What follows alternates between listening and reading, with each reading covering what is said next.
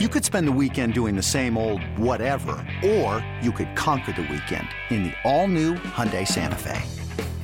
Visit HyundaiUSA.com for more details. Hyundai, there's joy in every journey.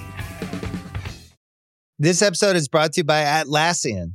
Atlassian software like Jira, Confluence, and Trello help power global collaboration for all teams so they can accomplish everything that's impossible alone.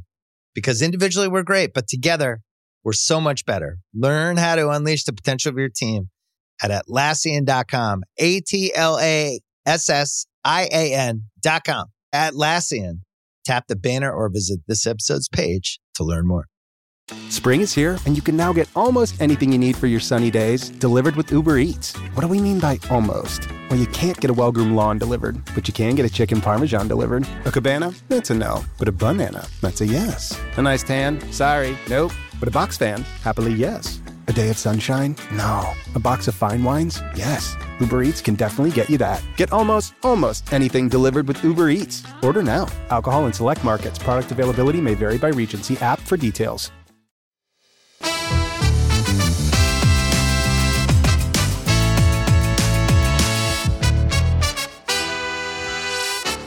Hello and welcome to The Rest is Football with me, Gary Lineker. We have no Micah Richards or Alan Shearer for this episode, but we do have a very special guest, a former Ballon d'Or winner, Serie A winner, Champions League winner, and hero of Ukrainian football and much more.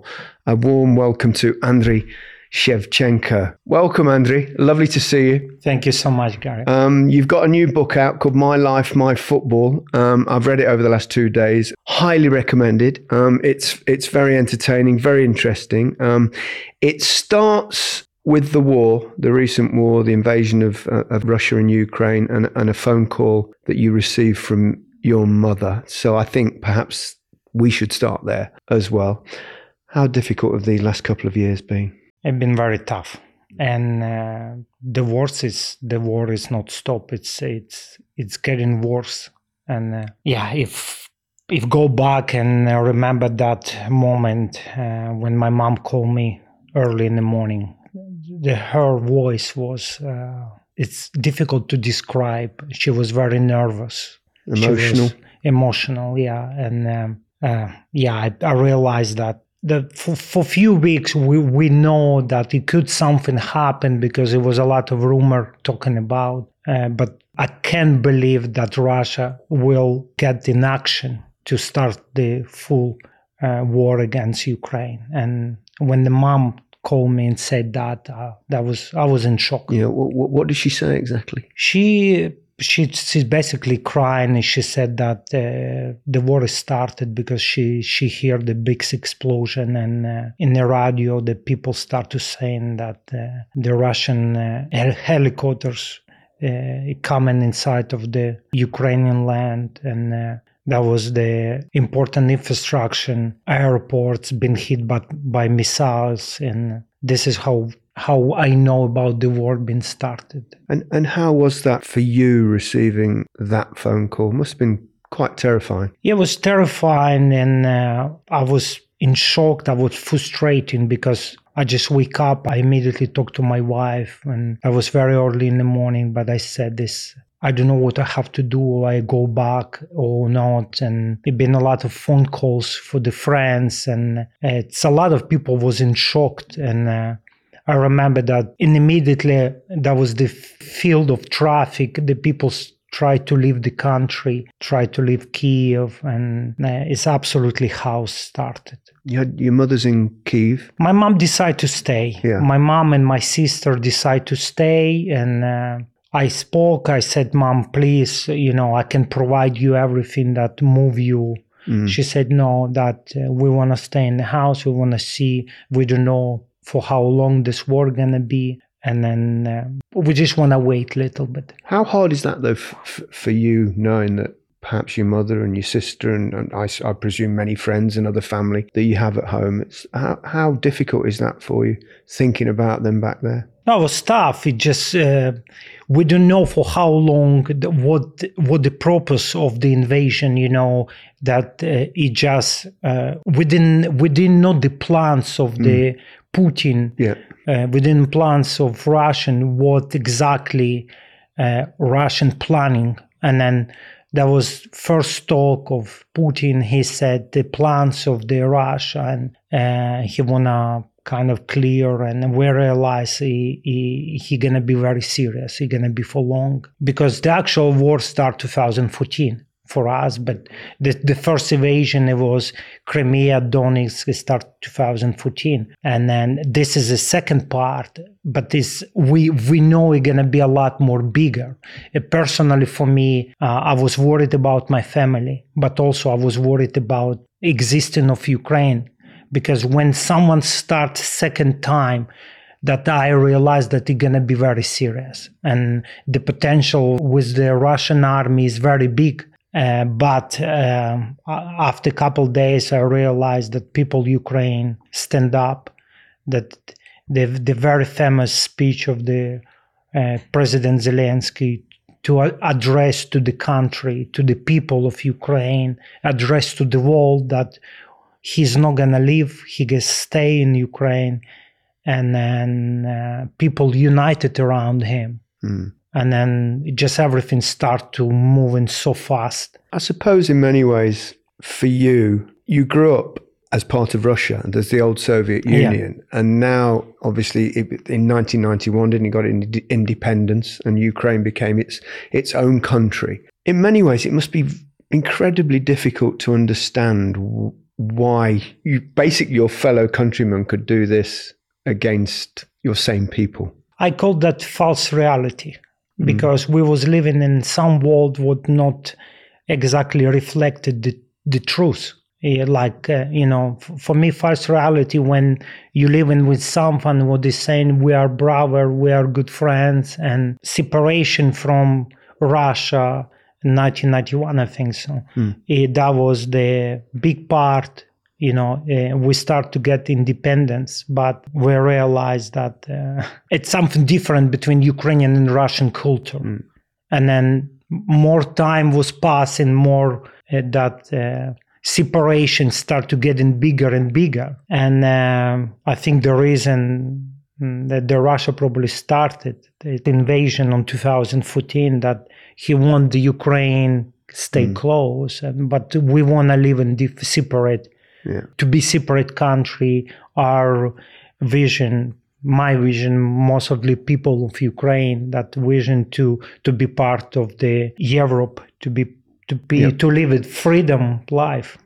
What was it like growing up in Kyiv, which was, as we said, part of Russia in that point? Tough upbringing? No, in the beginning was, I've said that was fun, because when you're a young boy, you basically wake up every day, you go to school playing football, play different sport. You have a dream to become professional football player. And it was fun for me. I was going around playing football, joined IH9 Dynamo Kyiv youth team, start to my first, I've say career like a football player in Dynamo Kyiv youth. And that was fun. My first coach, basically, he discovered me. I was playing some very small tournament in my region where I was living there between the friends, and he comes just try to search for young talent, and he asked me to come. This is how I start to play for Dynamo Kyiv. And you said you were 9 years old. That was also the time that I had no idea about until I read it through in the book, that you had to be evacuated because of Chernobyl. Yeah, that was some crazy time, because in the time when I was joined Dynamo Kyiv, I think the months or even couple of weeks after, there was a big explosion of Chernobyl reactor. And about months, we know is something happened, but Union Soviet keep it everything very quiet, secret. But my dad, he served to Russian military at that time, and he knows that some serious stuff come. And there is also a story when I brought the ball.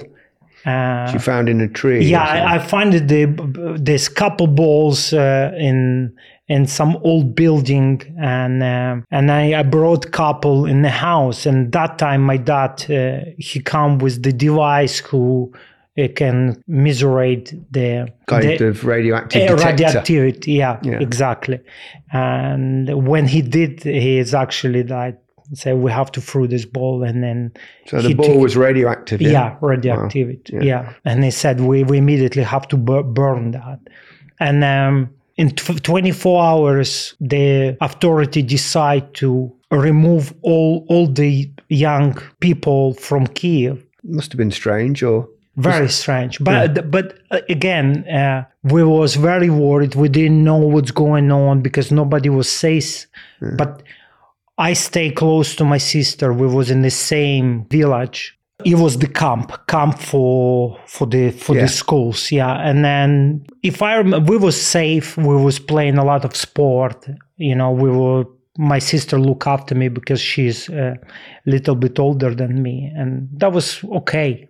And we come back. I think the situation was stabilized, and then we restart the school. And I was never thinking even to go back and train with Dynamo Kiev. Oh, you thought that might be it, all over? Yeah, no, I was not take some serious, but I think that was in September or early October. My first coach basically come to my house and then talk to my parents. And when I walk inside, I was surprised he was there.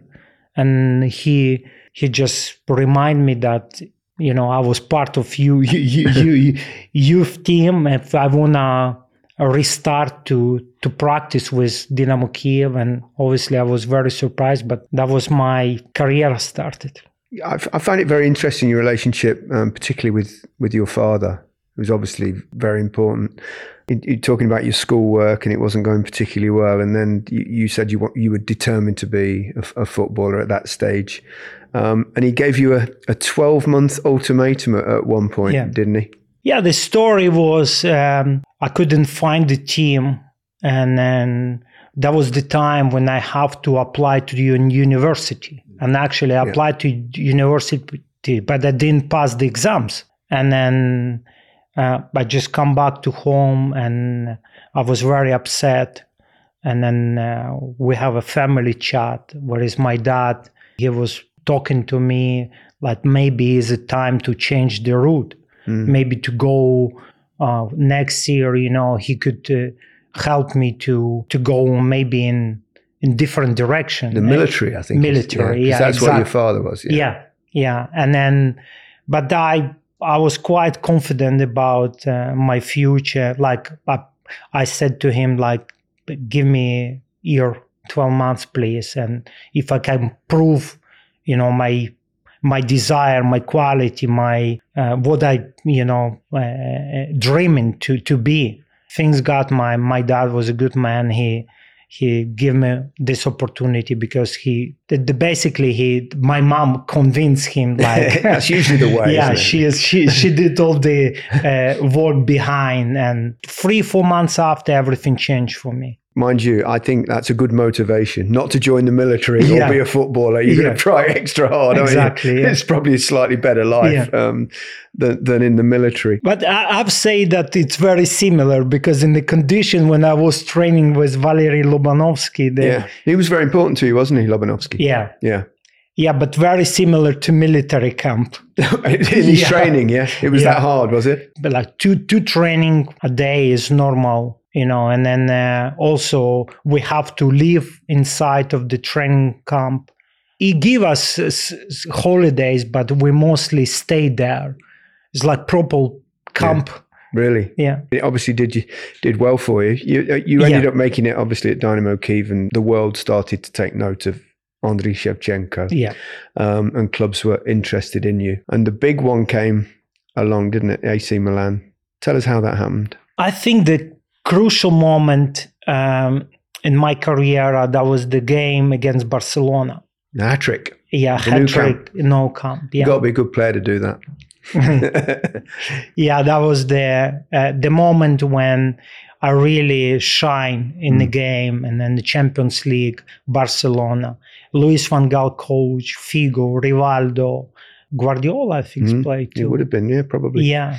And then great team, great players. And we beat Barcelona away 4-0. And then I scored hat-trick. After that I think the rumors start to come out and a lot of scouting, and then teams start to look at me. Yeah. But was it at this stage of your career when you did something like that you perhaps started to believe even more in yourself, or did you always think that you would get to the top? No, I pretty much confidence about me, because I might not that confidence real life, but when I go in the pitch, I know what I'm doing. It's interesting. I saw in your book that you talked about that. You said that I'm actually quite shy, quite timid off the pitch in groups with people. Yeah. And sometimes people read that the wrong way. I think you said something like, people sticking 1,000 labels on my back.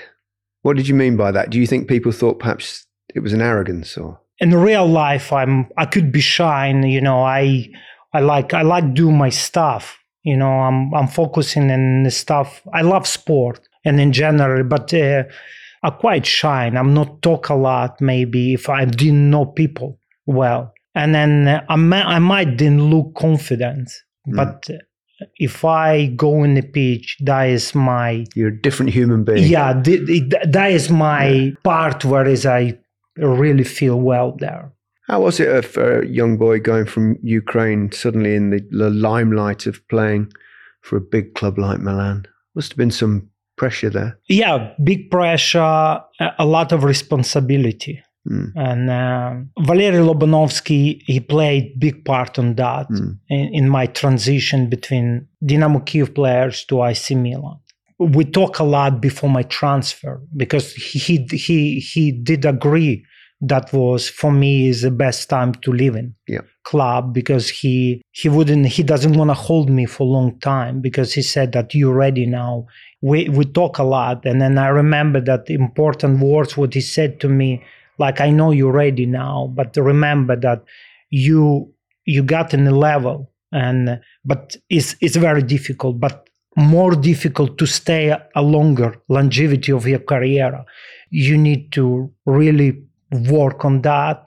You need to have a plans how you want to keep it your career in a long period. And then that conversation is kind of stuck on my head, because in the beginning, I was like everyone, were quite, young age, loves to go out, have a fun with the people. But he brought that a mentality for me to be more responsible, discipline, and that is work on me, and in a very good way. Yeah, it helps you in the future, doesn't it? I had a similar thing with a coach that when I was young, if you get that person that you respect, and even if you're a little bit scared of them or intimidated by them, because it's very easy to go off the rails, isn't it, when you're a young footballer? When I joined to Milan, my clear picture is that I want to get success in there, and I have to work hard. And then this is what I did it. I just concentrate. I didn't go anywhere. And then I was lucky also because the group of Milan players, that was such a good people. And then they look after me. Since I joined the AC Milan, players like Billy Costacurta, Demetrio Albertini, senior players, Paolo Maldini, you always look after me, especially in the first year. Like Billy Costacurta, he invited me to the dinner every time. He helped me to learn Italian. He looked after me. And then that time, Alberto Zaccheroni, coach, he also give me a little bit time to adapt for Italian football. Italian football is very different. Tough. Defensive as well. Hard for a striker. Which brings me to the start of your relationship with Silvio Berlusconi, which is a very interesting one. It's a thread through that part of your career. And when you first signed for them, I had a little challenge for the amount of goals that you scored. Yeah, I was in shock a little bit, because in Ukraine the attention for the players is very different. Like Italy, if you play football, you basically you something like Italian lives for football, loves personality, loves great player. And then I think the Berlusconi probably saw, and then they believe in my career in AC Milan. And they've been so nice. And the first time when I met him, he, in front of everyone, he said, like, if I score a 24 goal and then first season, because Van Basten scored that time 24, he said that he gonna give me boat to go to vacation. And basically that was the challenge. And then that first season I scored 23 goals, not 24, but and one short. One short, but anyway, he responded for his words, and we got the boat, and then I invite my friends from AC Milan, and we did a very nice vacation. Perfect. You took the number 7 at Milan as well. That's quite an interesting story, isn't it? The significance of the number 7. Yeah, that I was playing under 10 in Dynamo Kiev, and when I joined the AC Milan, that time number 10 was Boban, and then he is such a great player. I know him well. Yeah, great guy. Yeah. We become very good friends. In the time when I was playing, and I know it's no chance I can get that number, but Ibrahim Ba, the French player, he become good friends, and he come to me, he said, Andre, I take my number, 7. They say he's gonna bring you luck, and then I said, okay, thank you so much, and then also the story was that 7 in Hebrew, is a Sheva. Sheva, which is your nickname. Is a nickname. Yeah. So, and you didn't know that before. You chose the 7. No. Yeah, and it was quite a lucky number, wasn't it? Yeah. You had an unbelievable time at Milan. Yeah. I mean, that's obviously the pinnacle of your career. Yeah, that was a great part. A lot of success, a lot of good games, great partnership with the friends. We was like family, we go along. In Italian culture, if you go along with the people, you have a very good time. Yeah.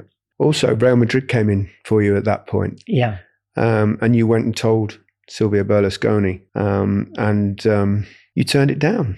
Turned down the possibility of Real Madrid. Not many people do that. I justified that I just joined AC Milan. That was my second year, just finished. And then when Silvio called me and he asked me what I think about, because there's a serious offer. And that time, that always Real Madrid is a big team. And he said, if it's not only him, I have to make the decision, because it's also my life. Yeah. And I said to him, I feel like I didn't finish something what I started here. I didn't win anything. I want to win with AC Milan something. And then say, good. Yeah. And then he turned down the offer, and I stayed there. What was he like? Because he has a mixed reputation. What's Berlusconi the man? What was he really like? Obviously, he passed away recently. I want to talk about Berlusconi, what I know when he was in AC Milan. Where in my career, because obviously, the time has passed. It's there was some controversial situation too about Ukraine, but I'm gonna talk about when I was there. He's a great owner. He loves football. He gives everything to the players, and he really cares about AC Milan.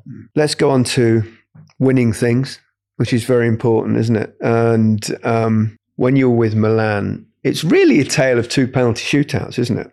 I mean, when you're talking about the Champions League, one memorable, one that you'd probably want to forget. But let's take the first one. You played the game, it was Old Trafford, wasn't it, against Juventus? Yeah. It was 0-0 after full time, it was 0-0 after extra time, and it went to penalties. And Ancelotti wanted you to go first or second. No, he asked, in the shootout, but exactly. Yeah. He asked me, if I go. I think he asked me to go second, and then I said, no. I go last one. Fifth, number 5. which you don't always know is going to be the last one. Exactly, but, yeah. Yeah, there is a good chance. That was the reason why I said that. Obviously, he wanted me to go second or first because I was the current penalty shooter. And then he said, in his view, probably is right. The best player have to go to. But I feel like I said I want to go last one. I don't know why, but I have such a strong feeling about that. And talk us through that. So you go through. You've now got a penalty to win the Champions League. I've done that. Not in a Champions League final, but I've done that walk from the halfway line in a big game, which is quite tense, isn't it? Yeah, that was the great feeling when you walk. You just, first of all, and all my life, like come through. You know, when I was a young boy dreaming to win Champions League, and then this is the moment. You know, score the goal and you win it. What's different about a penalty shootout, though, is that when you play in a game normally and you've got an opportunity to score, you don't have much time to think. Yeah. But with a penalty shootout, you've got a lot of time to think about it walking up to the take the spot kick, haven't you? That was the one of the reasons why I take the decision before, and then I walk there and I say, look, just stuck with the decision. What do you want to do? Yeah. Just stay there and don't change your mind. I know if in the moment when you maybe was not sure, you change something, you're going to miss for sure. And then I just stuck. I said, I want to, because I was looking Gigi Buffon, he always moving before the player shooting. Yeah. And then I said, you have to give you time to see where is he going to die. There's also the moment when I took the ball and then I look the referee, look the goalkeeper. He come like that for 3 or 4 times because I didn't hear the whistle. And then everybody was like, is he going to take this? You're going to take that. And I looked, and then I look, a referee said, yeah, you could go on. Good to go. Said, okay, fine. And I put the ball and just give me that time to look the goalkeeper. And then I saw he was moving the sides and I just slowed down slightly. And when he was diving on the right, and I put the ball on the left. There's no better sight than seeing a goalkeeper going in the opposite direction to the ball. Yeah. Especially, I imagine, in a Champions League final and you win. Describe the emotion of that moment, if you can. It's probably impossible, but it's like going on the moon. It's something, We're so happy because the game in the end was very difficult. We spent a lot of energy. I remember it was a celebration and we were so happy, but in the moment when we walked to the dressing room, we were so tired that we lying on the floor and then just stayed there like for half hour. It says in the book that you actually fell asleep in the dressing room after the game of winning Now, I find that like extraordinary. So there you are. You've won the Champions League for Milan. You scored the winning penalty. You've got all that euphoria.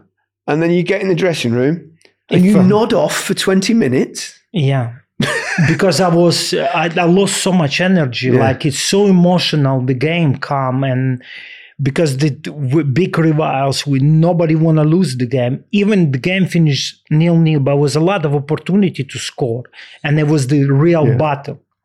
It's not just game. It was the battle. We spent so much energy. The emotion. And of course, I don't know. I think it's very difficult to people to understand how hard extra time is at the end because you focus on that 90 minutes and then you've got to produce again. It's incredibly exhausting, isn't it? Yeah. But anyway, we did a great celebration after my family come, my wife was there, a lot of friends and teammates. We did a good celebration. So I believe, including, because you were staying at Mottram Hall, which there's a golf course at that hotel. You're celebrating at 5 a.m. on the golf course? We was offside. That was some kind of small field. I don't think that was a golf course, but golf course was closed. But like 5 a.m, we start playing football. Playing football, yeah.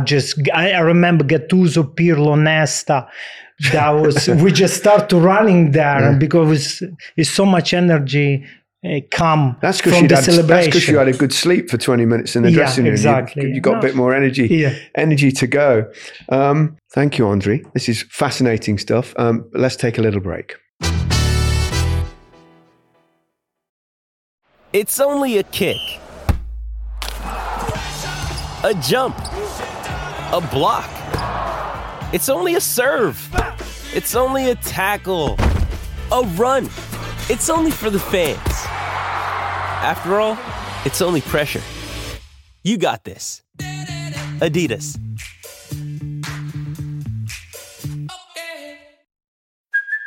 Hey, it's Kaylee Cuoco for Priceline. Ready to go to your happy place for a happy price? Well, why didn't you say so? Just download the Priceline app right now and save up to 60% on hotels. So whether it's Cousin Kevin's Kazoo Concert in Kansas City, go Kevin, or Becky's Bachelorette Bash in Bermuda, you never have to miss a trip ever again. So download the Priceline app today. Your savings are waiting. Go to your happy place for a happy price. Go to your happy price, Priceline.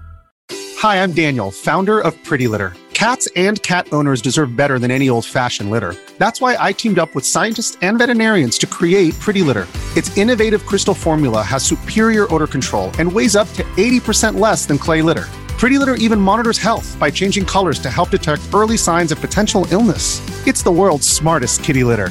Go to prettylitter.com and use code SPOTIFY for 20% off your first order and a free cat toy. Terms and conditions apply. See site for details.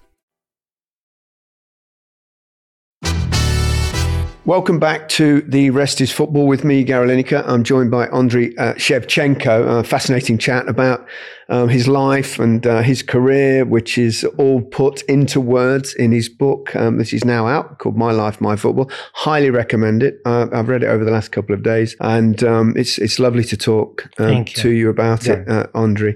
There's a very moving chapter in the book about your father and his heart problems and his heart transplant he had in the end.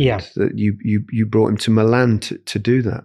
That must have been a traumatic period. It was a very difficult period. It was happening in Kiev just before the very famous game Russia against Ukraine.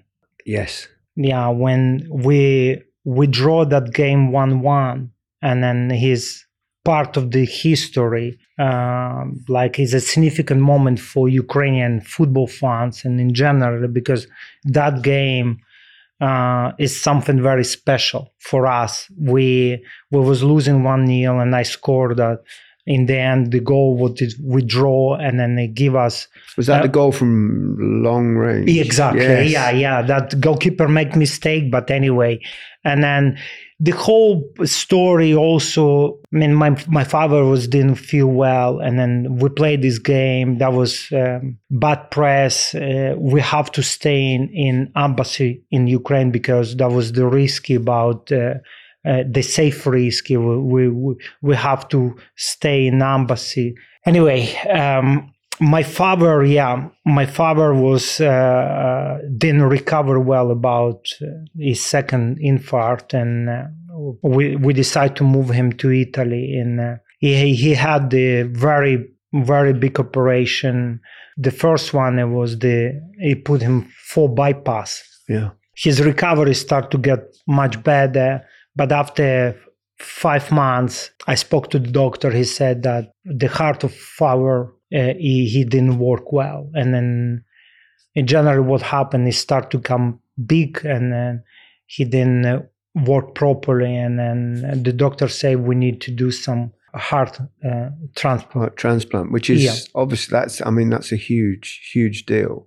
And the club and people like Berlusconi were very helpful in that period. Yeah, the club really stayed behind me. And Berlusconi, he helped provide the good clinic. And the doctor, the Professor Vigano, who was the professor on Appavia Hospital that time, he is one of the best about heart transplant. Yeah, it's quite difficult to find a donor for something like that, isn't it? Yeah, but that was the time when we have to wait. And then also before that, my family decided for the vacation go a short period to go back to Ukraine.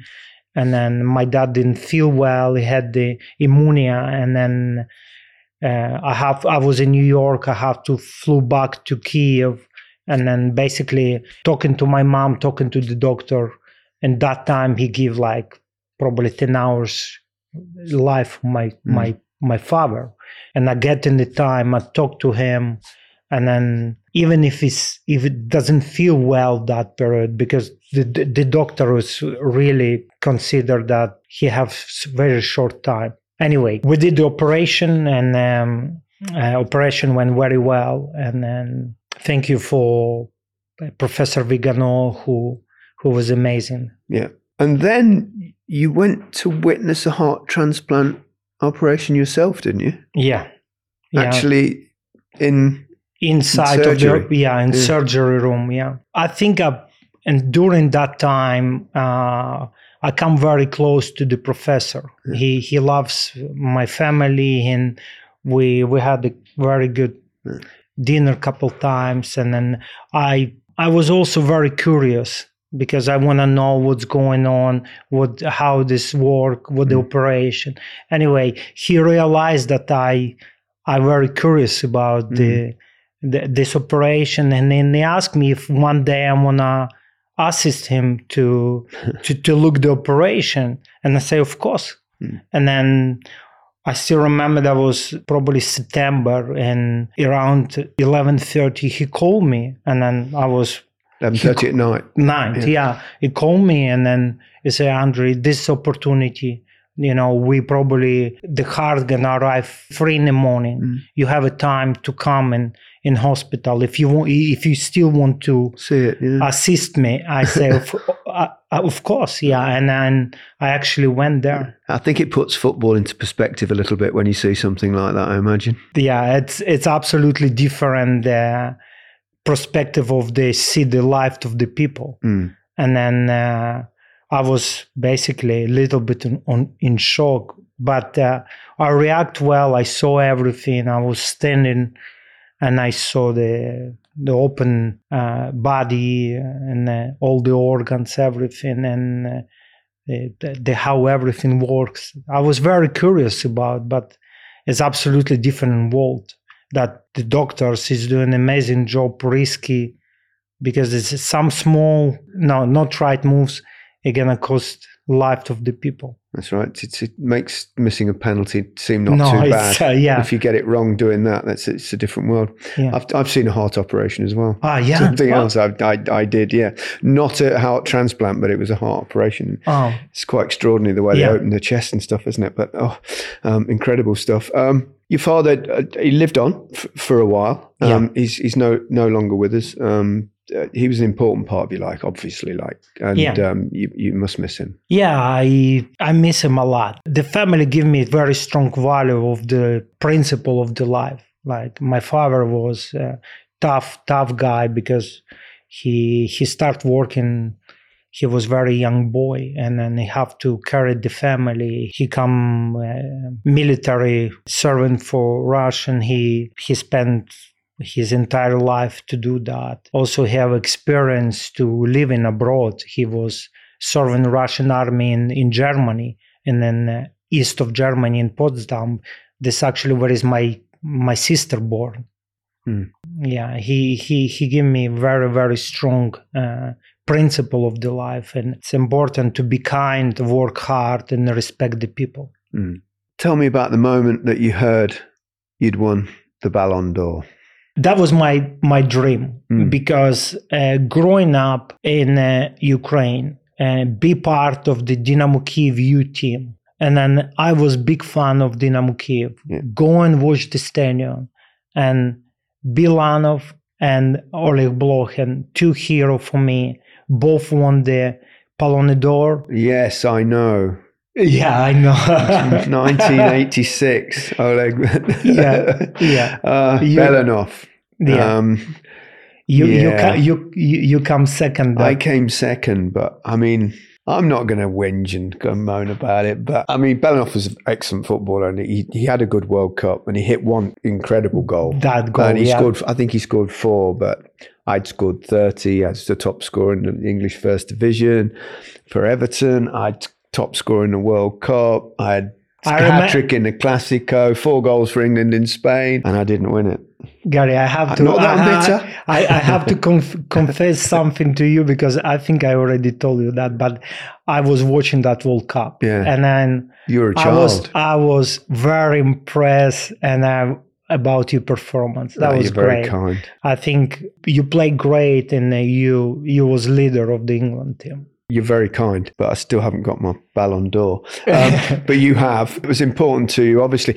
Actually, I don't think people realise in this country how big the Ballon d'Or used to be. Everywhere else in the world, it wasn't really a thing here. Nobody. I mean, it was the old European Football of the Year, and then it became, which was the Ballon d'Or eventually. But it's only in the last, I don't know, 10 years probably that it's become huge here as well, that everybody talks about it. Maybe a bit longer ago than that, but it is a big thing everywhere else. Really huge. Yeah, because it's an individual trophy. It's the Oscars of the football. Exactly. Isn't it? Yeah, because they actually give you opportunity, to great opportunity. And then for me, I was dreaming, and then I know that moment coming for me, and then I've said a couple times very close. I was, I think, twice in the top 3, and then coming 7 or 8 times in top 10.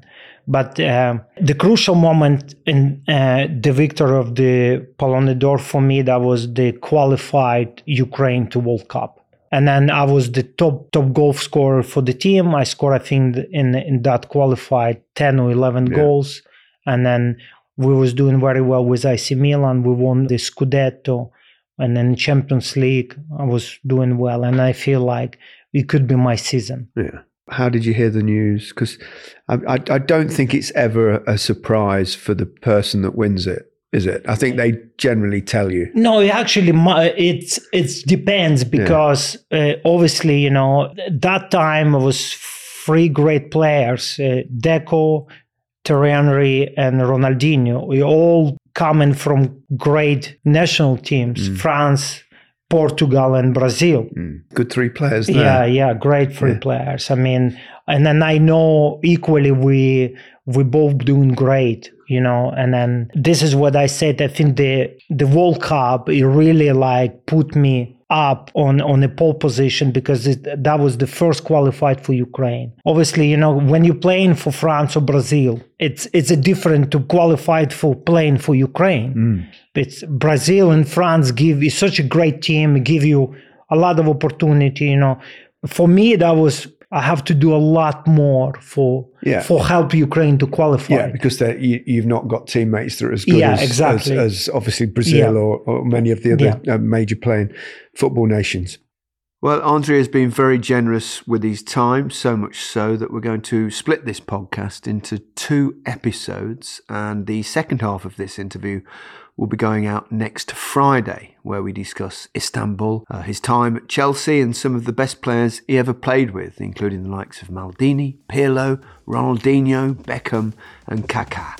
Thanks for listening, and bye for now.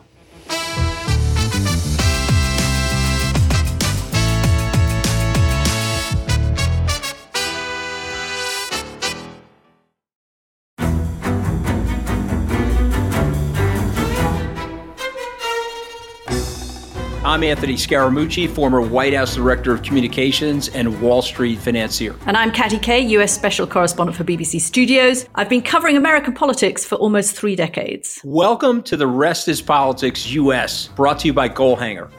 Go on, tell us, were those donations you made, like Obama in 2008, was that idealism? Were you hoping to get something out of these campaigns that would serve your own business interests, for example? So I think this will either make this podcast incredibly successful, Katty, or people will be horrified and they'll shut it off right now, because I'm going to be very real with you. The Obama donation, I had gone to law school with President Obama. We were not classmates. I was a few years ahead of him. It was 2007. He was then Senator Obama. I had a check in my breast pocket. I went over to the senator. I said, Senator, you and I didn't really know each other in law school, but I'm about to hand you a big check. Can I lie to my friends and tell them that you and I knew each other in law school? Well, Obama looks at me, had the best smile in American politics since Jack Kennedy. Forever. Yeah, he lights up. He looks at me and said, I'll tell you what, if you double the amount of the check, we'll take it back to Hawaii. Okay.